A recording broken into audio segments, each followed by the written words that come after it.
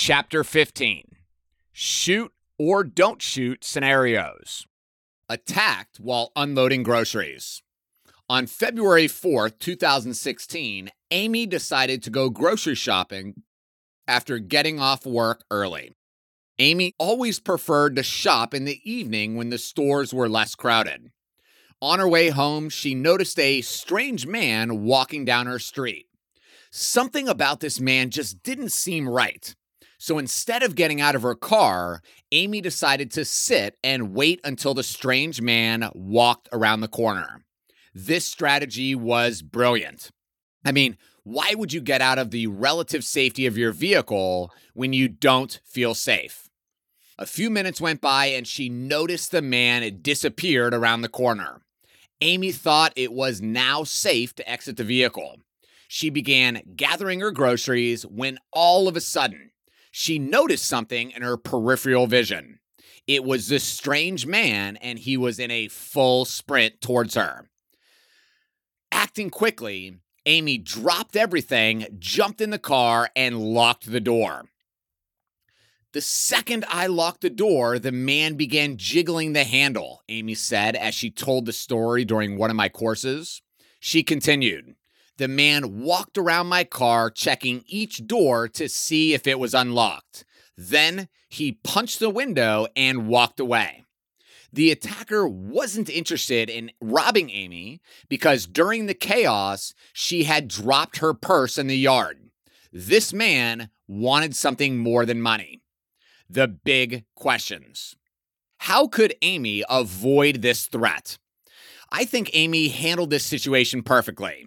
She identified an individual exhibiting strange behavior because she was aware of her surroundings. Amy made a brilliant decision by staying in the vehicle with the doors locked until the man was around the corner. The only thing she could have done was immediately run into her house, leaving the groceries in the car. However, this just isn't always practical. Amy had no way of knowing the man was hiding around the corner, waiting for her to exit the vehicle. What self-defense options could have been used? I'm a big believer in pepper spray. As Amy was getting out of the vehicle, she should have had pepper spray in her hand and continued to scan the area. When she noticed the attacker, she could begin yelling commands such as, "Stop, don't come any closer." If the attacker refused to stop, Amy could spray him. However, I think the option she chose by locking herself in the vehicle was a much safer and wiser. Does this scenario fall under the Castle Doctrine? This situation might fall under the Florida Statute 776.013, subsection 4. Here's what it says.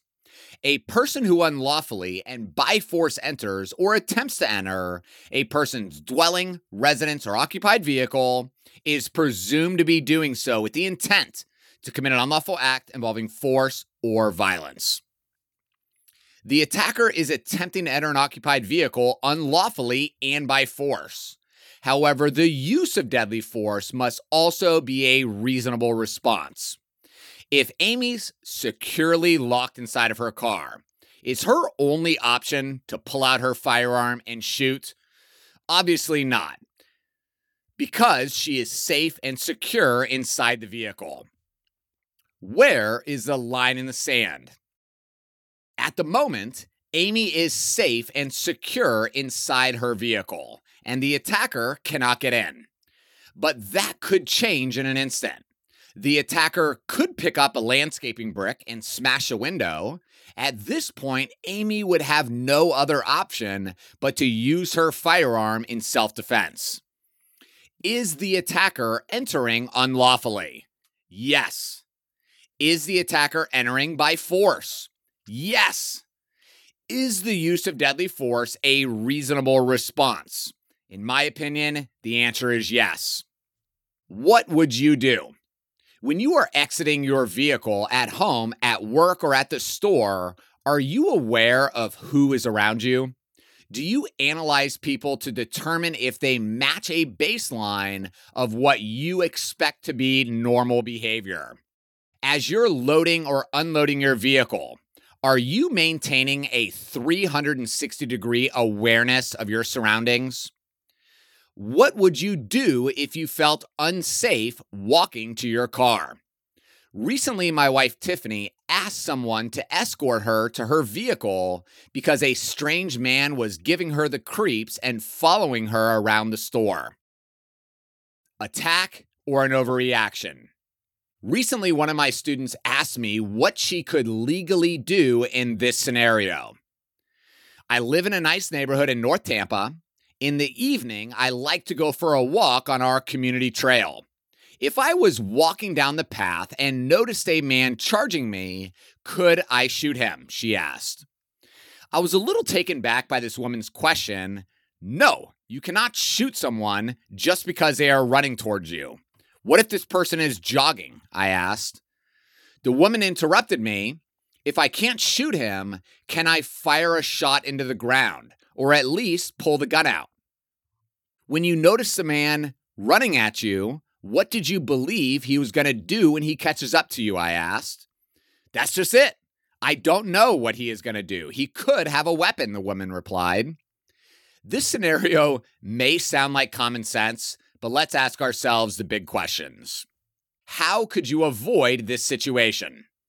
First of all, if this woman is so afraid of walking at night, then maybe she shouldn't walk at night, or maybe she needs a walking partner. Second, one of the strategies to avoid a violent attack is to become a hardened target. This strategy is shown by demonstrating situational and intuitive awareness. The wolves are less likely to attack people who are aware of their surroundings. By exhibiting these skills, you're telling the wolf that you are not the right person. Let me ask you this question. If you saw someone walking down a trail in the evening, shining a flashlight back and forth, who would you think that person was? A police officer or a security guard, right? Ordinary people don't walk around with flashlights. A small flashlight is a powerful tool that may stop an attack before it begins. What self-defense options could have been used? At this point, your list of options is slim to none. I mean, the person is merely running, but you have not identified any threat. This is the moment that your awareness should move from condition yellow to condition orange. In this condition, you begin to evaluate the situation and formulate a plan.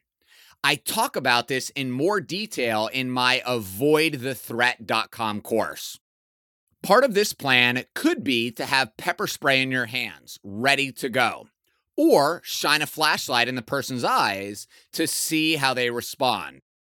At this point, I do not believe a firearm would be justified in any way. Does this scenario fall under the justified use of force statutes? 776.012, use or threatened use of force in defense of a person, subsection 2.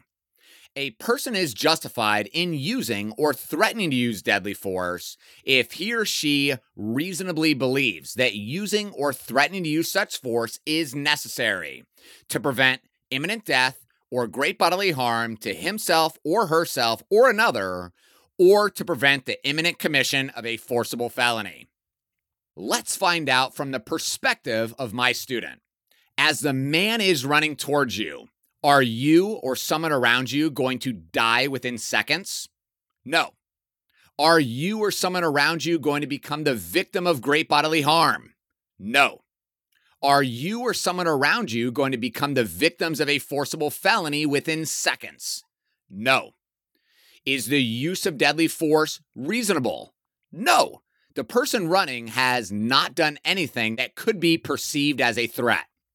Is the use of deadly force necessary? No. The use of deadly force is not necessary to keep yourself safe. The answer to all three of these questions would be no, because nothing has happened. Where is the line in the sand? So you've identified a potential threat, but up to this point, you would not have a legal right to use or threaten the use of a firearm. Where is your line in the sand? If that line is crossed, you would have no choice but to pull your gun. What would this man running have to do before you would be willing to shoot? For me, my line in the sand would be a weapon in the man's hand. Remember, you always have to ask yourself this critical question. Is my only option to stay alive to pull out my firearm and shoot? What would you do? Now it's time for you to figure out what you would do in a situation like this. Ask yourself these critical questions and determine the line in the sand. But always remember that our goal is to only use our firearm when we have no other option to stay alive. Stealing your car. Tom owns a small auto repair and car dealership in Tampa, Florida. One night, he was in the shop working on a vehicle when he noticed lights in the parking lot. Tom thought this was strange because the property was locked and he was the only person working late. Tom decided to investigate what was happening. As he approached one of his vehicles, he noticed a man sitting in the driver's seat. Tom knocked on the window, startling the thief, who immediately put the car into drive and floored it. The thief violently smashed into the other vehicles as he attempted to maneuver out of the parking lot. I met Tom a few days after this incident in one of my concealed carry courses. Tom wanted to get a gun because of this incident, so I asked him what he would have done if he would have had a firearm that day. I would have shot out the tires, Tom said confidently to the class. But would that be legal? I asked Tom. Sure, this guy is on my property and he's stealing, Tom replied. Unfortunately, many people have a false belief that they can legally shoot someone merely because they are trespassing. This false belief couldn't be further from the truth. Let's see what Florida Statute 776.031, subsection 1, has to say about the use of force in this situation. A person is justified in using or threatening to use force, except deadly force, against another when and to the extent that the person reasonably believes that such conduct is necessary to prevent or terminate the other's trespass on or other tortious or criminal interference with either real property other than a dwelling or personal property, lawfully in his or her possession or in the possession of another, who is a member of his or her immediate family or household, or of a person whose property he or she has a legal duty to protect.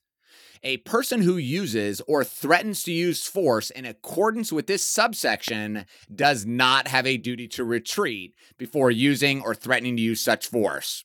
In my opinion, Tom would have a legal right to fistfight the car thief, but he would not have a right to threaten the use of a firearm or shoot out the tires.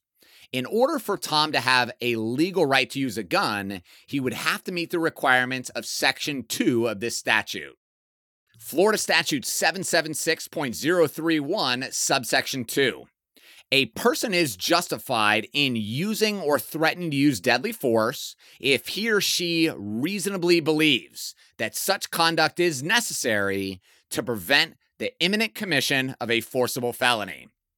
Everything boils down to this question. Was Tom's only option to stay alive to pull out his firearm and kill the thief? Personally, I believe the answer is no. The big questions. How could this situation have been avoided? Tom could have stayed inside and called 911.